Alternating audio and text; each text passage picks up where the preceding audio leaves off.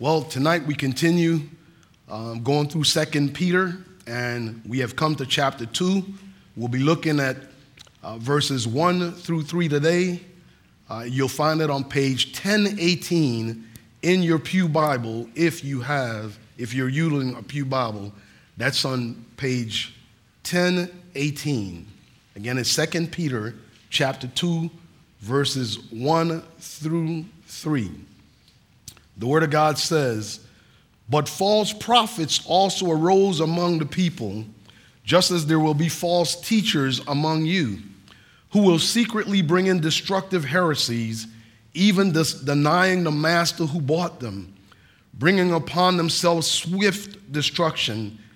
And many will follow their sensuality, and because of them the way of truth will be blasphemed.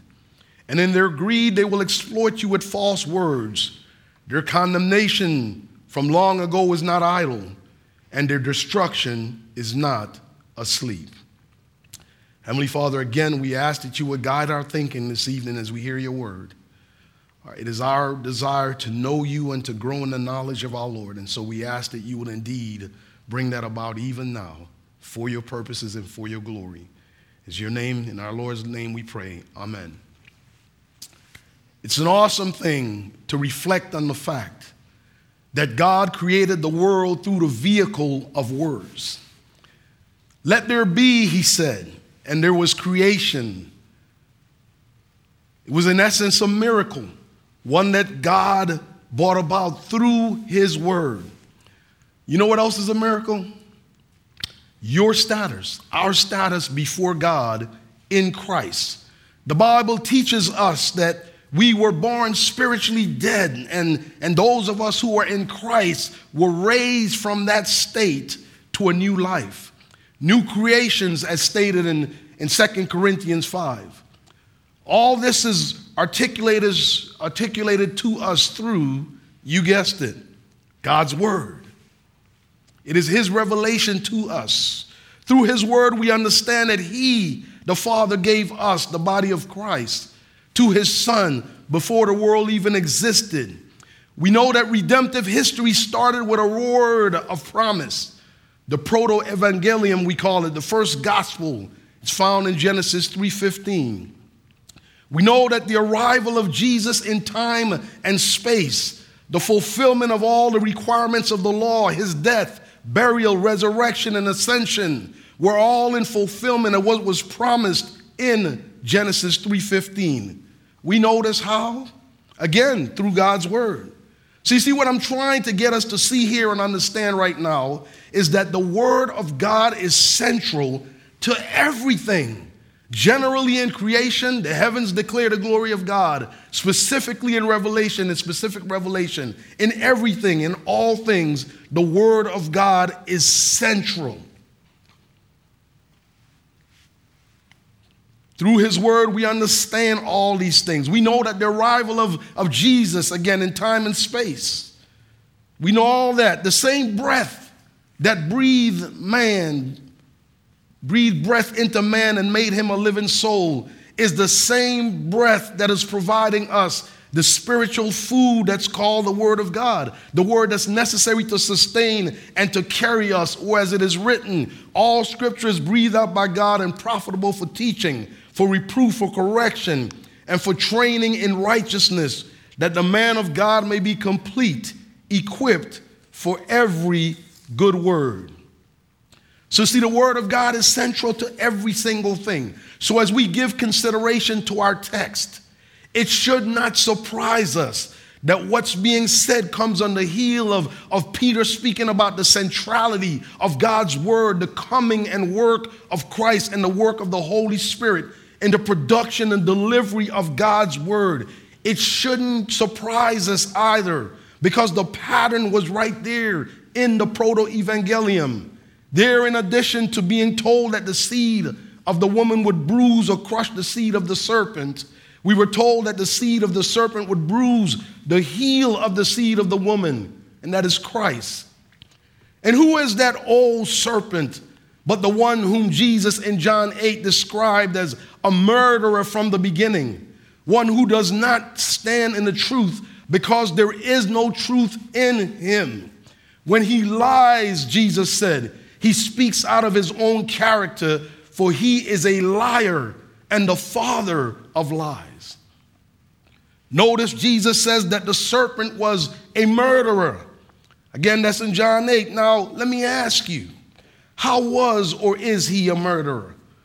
The answer is he's perverted, twisted, distorted, and misrepresented God's word in Adam and Eve's hearing to accomplish his own ends. The same thing that you'll see in this particular passage. In John 8, Jesus said to the religious leaders, "You are of your father, the devil, and your will is to do your father's desires."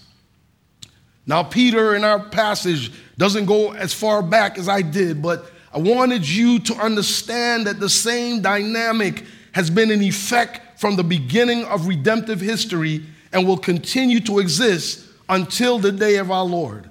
So I might have gone back further than Peter, but our aim is the same.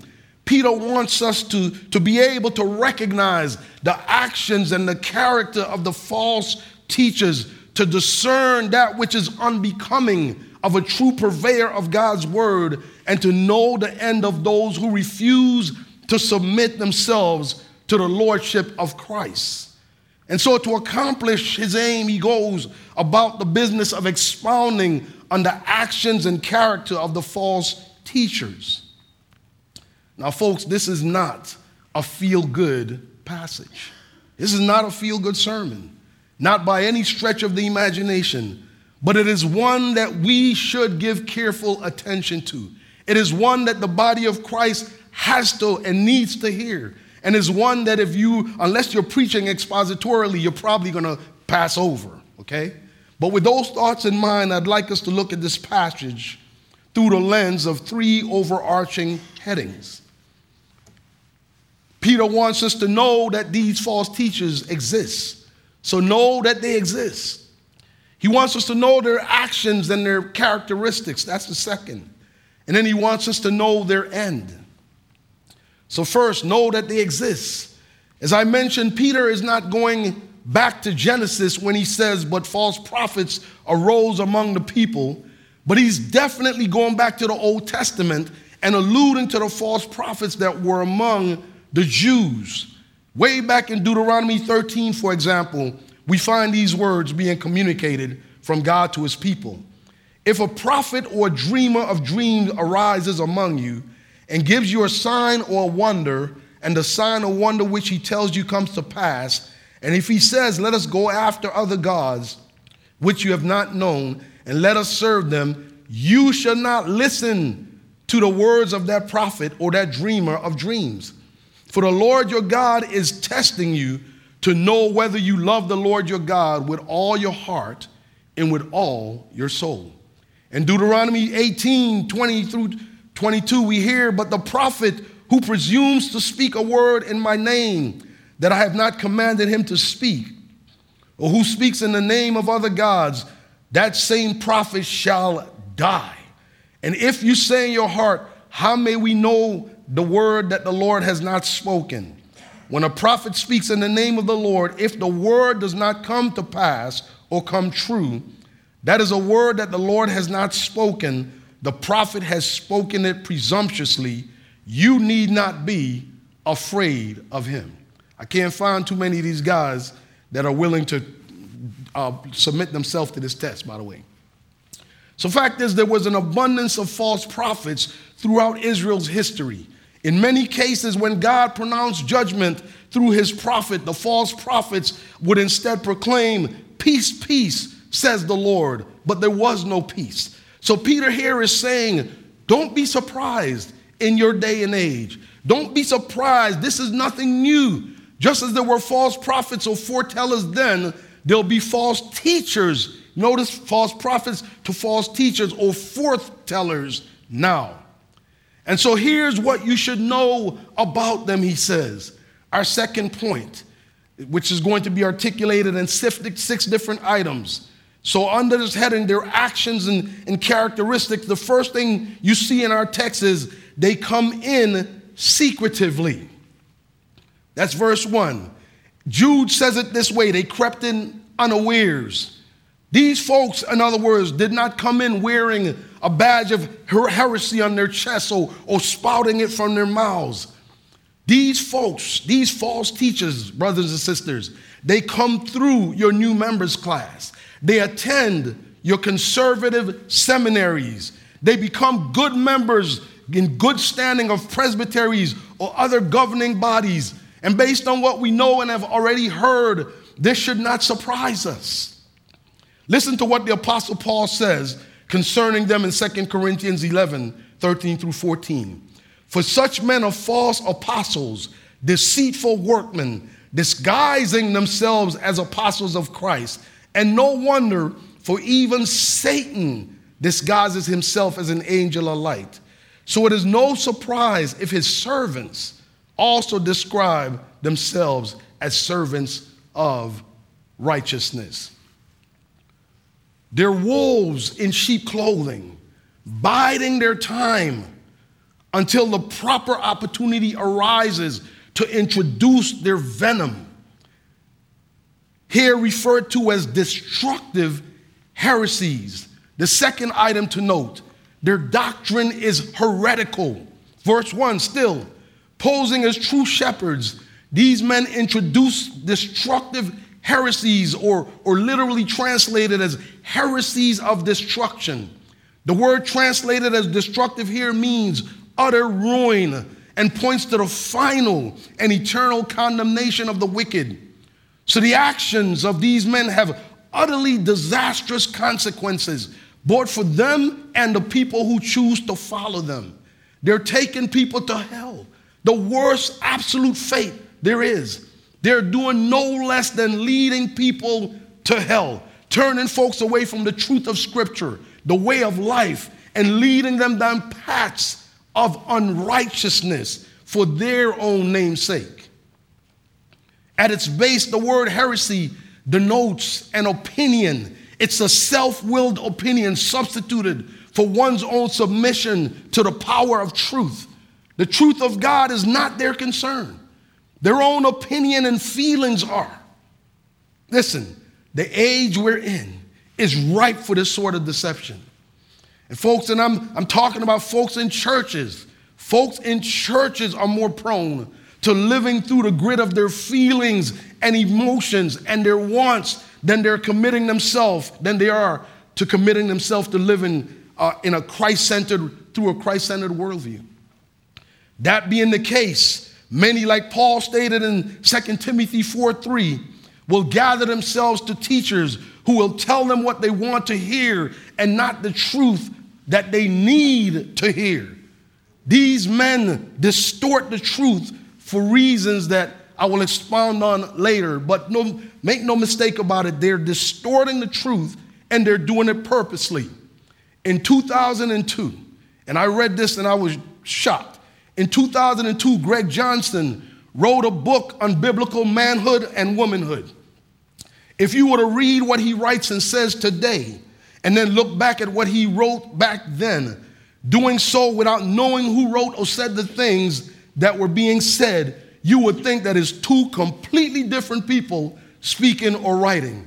I'm talking about the face of this side B Christianity foolishness that's among us. And this is so even though he claims that the side B struggles that he's engaged in has always been his experience. And when you listen to him and others who are supporting the position he holds on sexuality, you find that most of what they're saying is grounded in feelings, in emotions, in opinions, and platitude, just like Peter is saying here.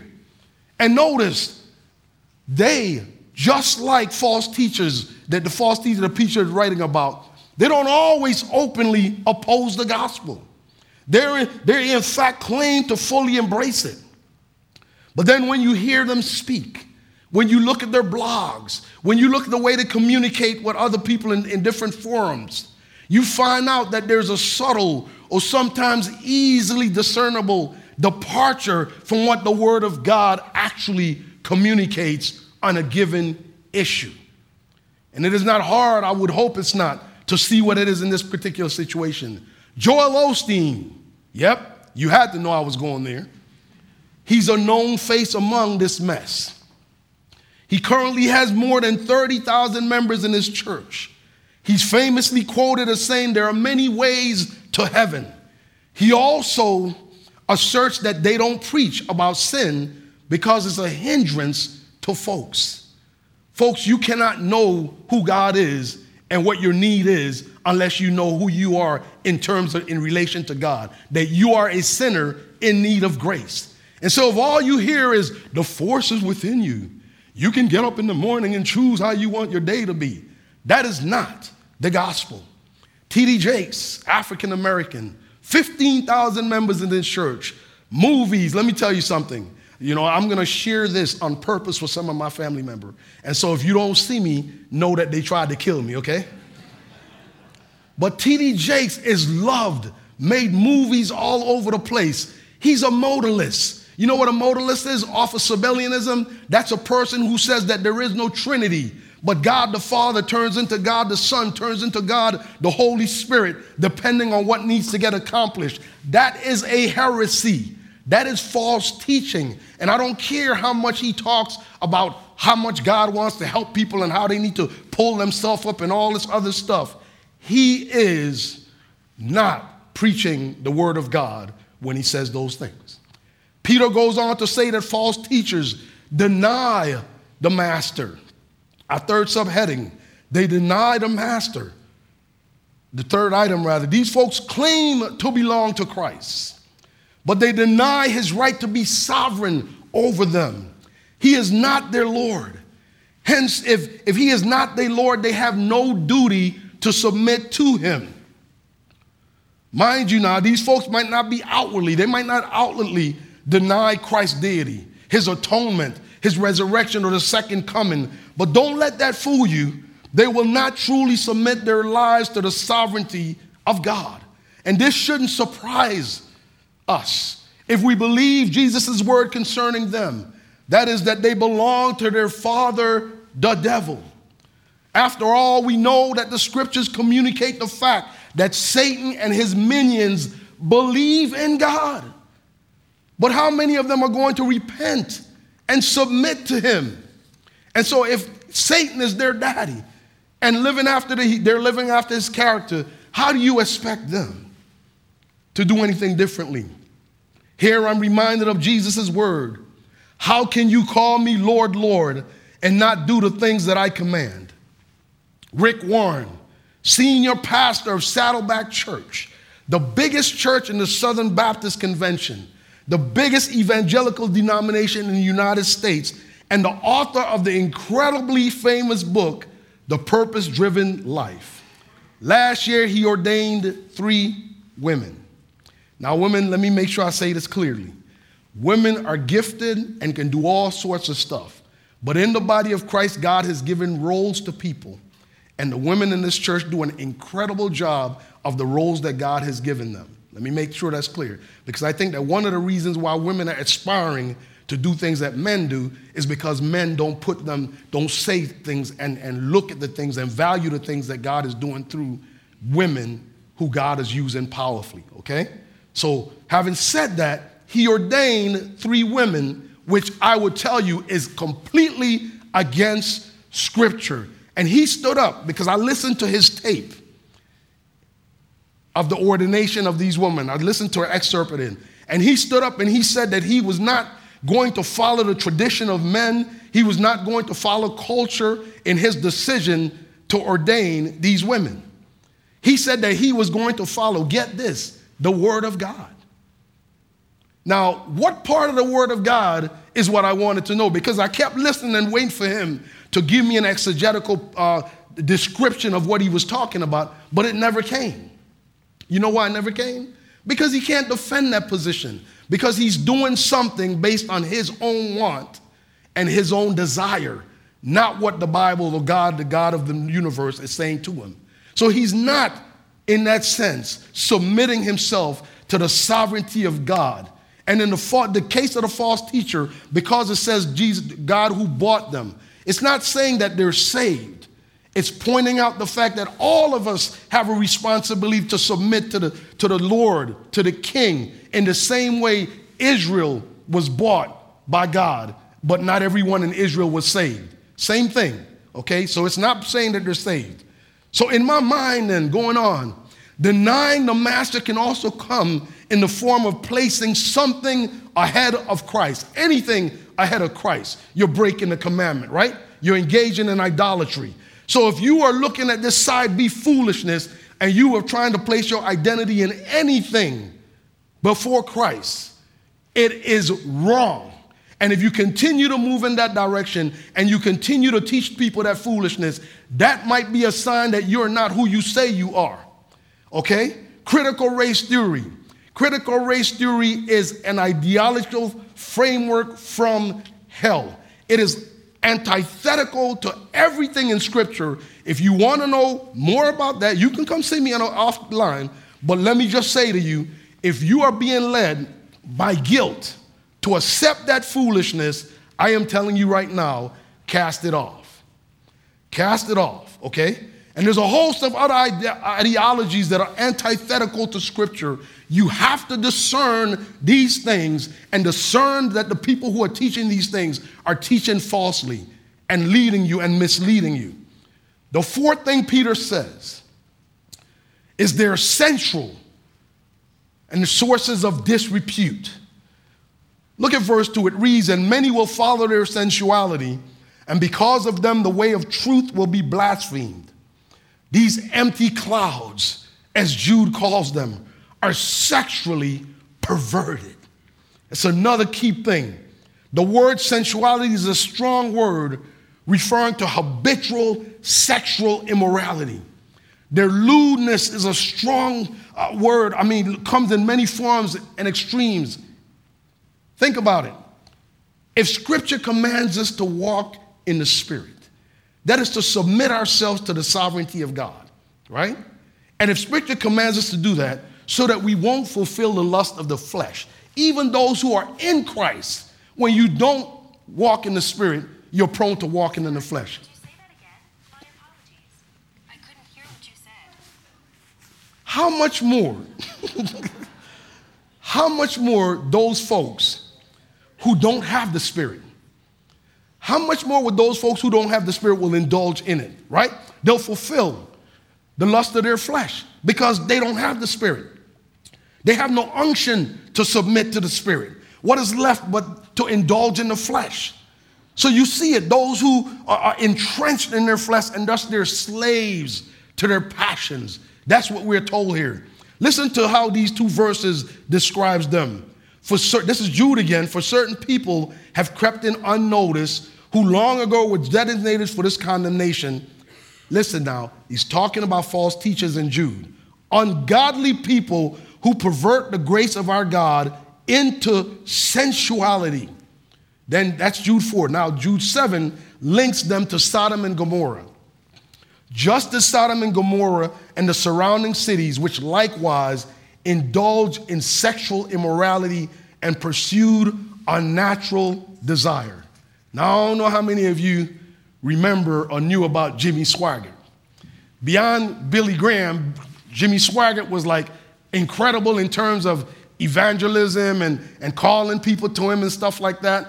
He had all kinds. He had 60,000 people in stadiums and stuff like that. But again, all you hear, and then you would hear him greedily talking about money and about other stuff. And guess what happened? He got caught up in two different sexual situations. And he got exposed, okay? He got exposed. Bishop Eddie Long lives down the road. The church was down the road from where my father lives now. Again, well over 10,000 and something people. Same thing, prosperity gospel, saying all sorts of stuff that didn't match up with what I believe the gospel teaches. And sure enough, but again, if you ask him if Jesus was Lord, yes. If you ask him was Jesus was your Lord, yes. If you ask him a whole bunch of stuff, yes. He gets caught up in sexual immorality with boys. Someone that people was looking up to in that way, with boys. In every case, it's the same effect. Oh, the SBC, for that matter. Again, biggest denomination in the United States, just released a scathing report regarding sexual abuse within its church, its member churches, and the inactions, cover-ups, and other debauched actions taken by their leadership. What I'm saying is not done in a corner. Go look it up and you'll see. In every case, it has the same effect. Peter says it here. The way of truth will be blasphemed. Folks on the outside look at the church and say, yep, them Christians and their God, they can have it. They don't know that many of those folks don't belong to God, that they're literally Satan's people that he has throughout the pulpit, throughout the United States. Am I saying that a true person cannot fall? I am not saying that. But I am saying that the majority of true people are kept by God's grace. And it's many of the false ones, and if you pay attention to what they preach and teach, you'll be able to weed through it and see it. Okay? They don't know that many of us folks, that it's folks who don't belong to God that's doing these things. All they know is that they profess to be Christian, therefore they are. And if it helps them to assuage people in the world that are fallen, that are looking for every excuse to hold on to their debauchery, if it assuages their consciences to point at people that profess to be Christians, they do it all the time. Now, you might have heard me talk about this before, but I remember how Tullian Tchividjian, the grandson of Billy Graham, came to South Florida and immediately took 300 members from the church that I used to attend. And he had this greasy grace antinomian, that's against law, way of preaching. I mean, people loved his preaching. They loved him so much that they called him from the church in New City to take over the church that Dr. D. James Kennedy, the church that planted the seminary that I attend, went to. And he went to that church with 4,000 members preaching his greasy grace. And I remember the writing was on the wall when our presbytery was dealing with what's called intinction. You know, the Lord's Supper is two separate elements. You don't combine them. But there are people that try to combine the wine and the bread. That's called intinction. And I would say that that is not biblical. So we at Presbytery argued against that. And our liberal behind Presbytery came up with the fact that if you want to do that in your church, you can do that. But our Presbytery meetings, we're not going to do that. At the very next Presbytery meeting, we were meeting at Coral Ridge Presbyterian Church. And Tullian Tchividjian did what? Serve communion by intinction. Remember I talked about they deny the sovereignty of God and they did not submit to it? When he then was caught in 2 acts of adultery, okay? When he was then caught in one first, the other one was found out much later. But when he was caught in that, you know what he did? He said to the most liberal newspaper in all of Broward County, the reason I did it was because my wife did it first. He threw his wife under the bus. And he, instead of submitting to the presbytery, after we deposed him and assigned him to a session in Miami, he left completely, and now he's pastoring a church. And how many of you want to bet what he's pastoring is the same antinomian stuff? Oh my goodness, it's 7. Let me rush through a little bit, okay? The next thing you hear is they're greedy. In their lust for money, they will concoct ways to separate you from your money. Benny Hinn and Creflo Dollar. I don't know if you guys know who these guys are. You got to know who Benny Hinn is. Man, 80,000 people in a miracle healing crusade and all these sort of stuff going on, right? They both came out now and admitted that the prosperity gospel they touted is false. But how many people have been destroyed already? But Dean, anyone can tell that these guys are false? Really? If that's the case, why do they have thousands and thousands of members? Why did Benny Hinn travel all throughout the United States and have no less than 50,000 in the stadiums where he was traveling? Because people don't discerning that these people are false. And they're greedy. And in their greedy, you know what they do? They lie and lie some more, is what the text says. Their unquenchable desire to fill their coffers push them into engaging in one money-groping scheme after another. Here I again remind you of Jesus' own words concerning their father.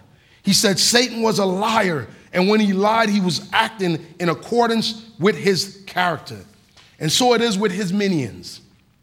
True story. A guest pastor came to the church the first church that I ever joined. He came to this church. We used to have Miracle Healing Crusade and everything, folks, okay? He came to the church promoting a bottle of miracle healing water. He told the folks that he put out a fire on a car that overturned on the highway with his miracle healing water. Mind you now, not like a fire hose, just like a sprinkle. And the fire went out. It was a miracle, okay? And he went on to talk about all these different miracles of healings and stuff that he did with people. Wow, Dean, you used to attend a church like that? Yep. So guess what happened then? So he told all this stuff. At night, we had a night service. That's when the Miracle Healing Crusade was. The church was packed from front to back more than the church had ever been, because people run after that kind of stuff. People run after that kind of stuff. There's an organization doing a Pastor's Aid Committee meeting. I heard the pastor tell members of the committee that they had to use psychology to get the people to give. One of the mothers, traditionally in those churches, you have what's called a motherboard. They all dress in white. They have white hat and they sit in the front. So one of the mothers called that out about, he said that we have to use psychology. And you know what he did? Was consistent. He lied and said he did not. I heard him say it. Others heard him say it, but he lied and said he didn't. And so it was all about raising money, by the way, not for the church, but for the Pastor's Appreciation Day, where the pastor gets money. The pastor's driving around a $70,000 car.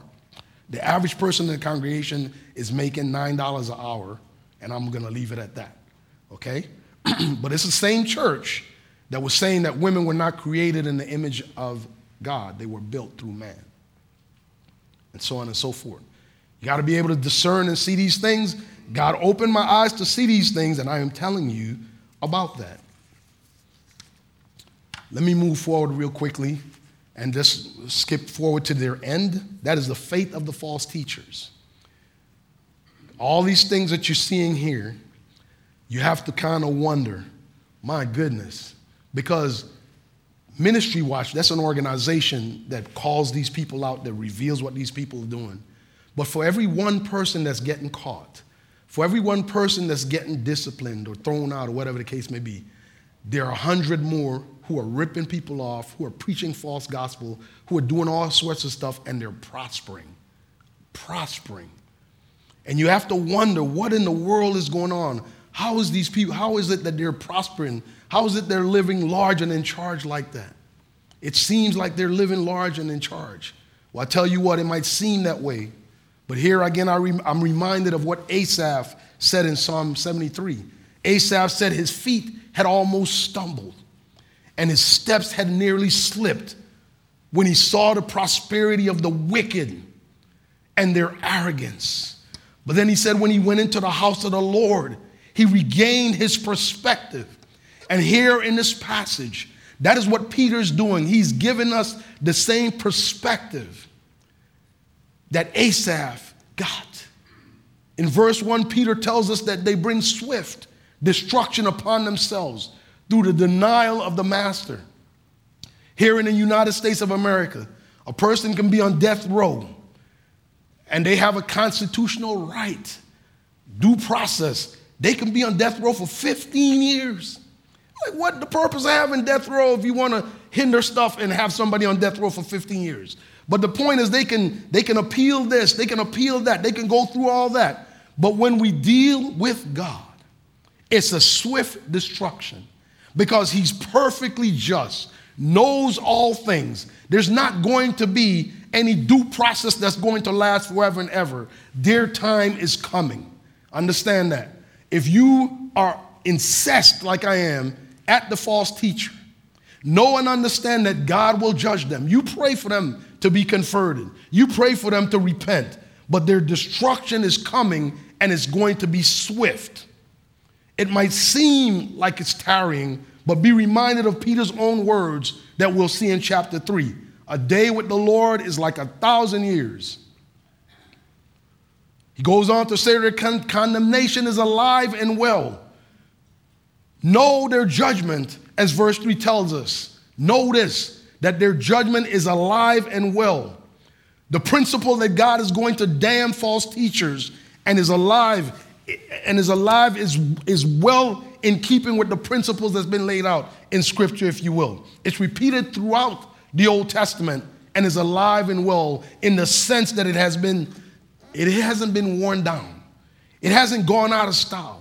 It has not become ineffective. The false teacher has not found a way to get around the judgment of God. It is coming. Nothing has been done to mitigate the punishment set before them. Their end is coming, and as Jesus said, there will be weeping and gnashing of teeth. Peter goes on to say that the destruction is not asleep.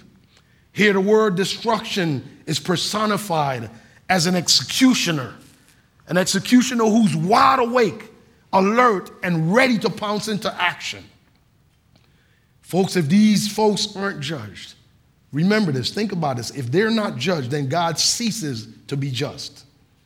And because he is just, and by his very nature, he's a God of truth, these folks will indeed be judged. And that's the point that Peter's going to go on to make in verse 4 and 4. So let me quickly say this, some takeaways. Stay away from false teachers, folks. No, Carl teaches true. Christian teaches true. I'm not sure about Caleb yet. Caleb absolutely teaches true. This church is grounded confessionally. That's a whole nother thing that I can talk about. When you're grounded confessionally, you're connected to the grand tradition. Stay away from them. This old mantra about eat the meat and throw away the bones, don't eat or drink anything from them. Instead, discern their way, then expose them. And that's not me talking. That's Paul in Ephesians 5:11. Take no part in the unfruitful works of darkness, but instead expose them. If you're an intern or someone aspiring to teach God's people, you would do well to pay heed to Proverbs 1:7. The fear of the Lord is the beginning of knowledge. Fools despise wisdom and instruction. Remember, the fools in our text deny the master and choose a path of their own making and teaching, or so they think. No, brothers, those of you who aspire to teach, what we need to do is beg the Lord for his mercy. It is only by the Lord's mercy, not by our ingenuity, our smartness, or anything, that we are kept in the truth. It is by the grace of God. Beg him, ask him as Solomon did. He offered Solomon the world, anything that he wanted. And Solomon said, give me knowledge, give me wisdom. For what purpose? So I can rightly govern your people. And God gave it to him.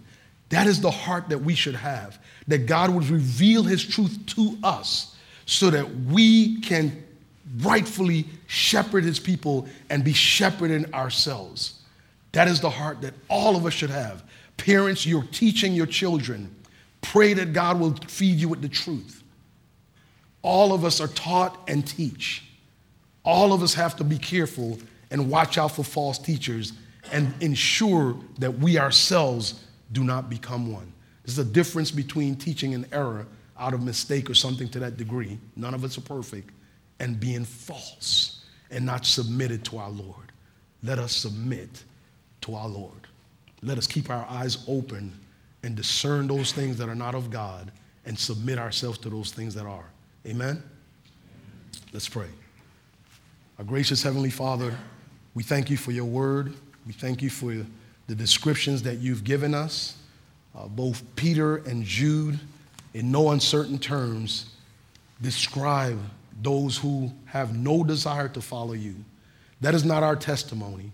Our testimony is that we want to follow you. We want to be used of you. We want to be used as vessels who are true in their orientation toward you. So would you grab hold of our hearts? Would you extend your mercies towards us? Would you keep us grounded in your word? If it's in of ourselves, we too would join those who are trying to fulfill their own lusts.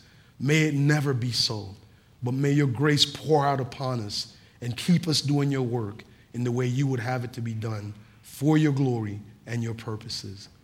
Extend yourself, reach down, condescend towards us, and keep us in your grace. We pray this in Jesus' name. Amen.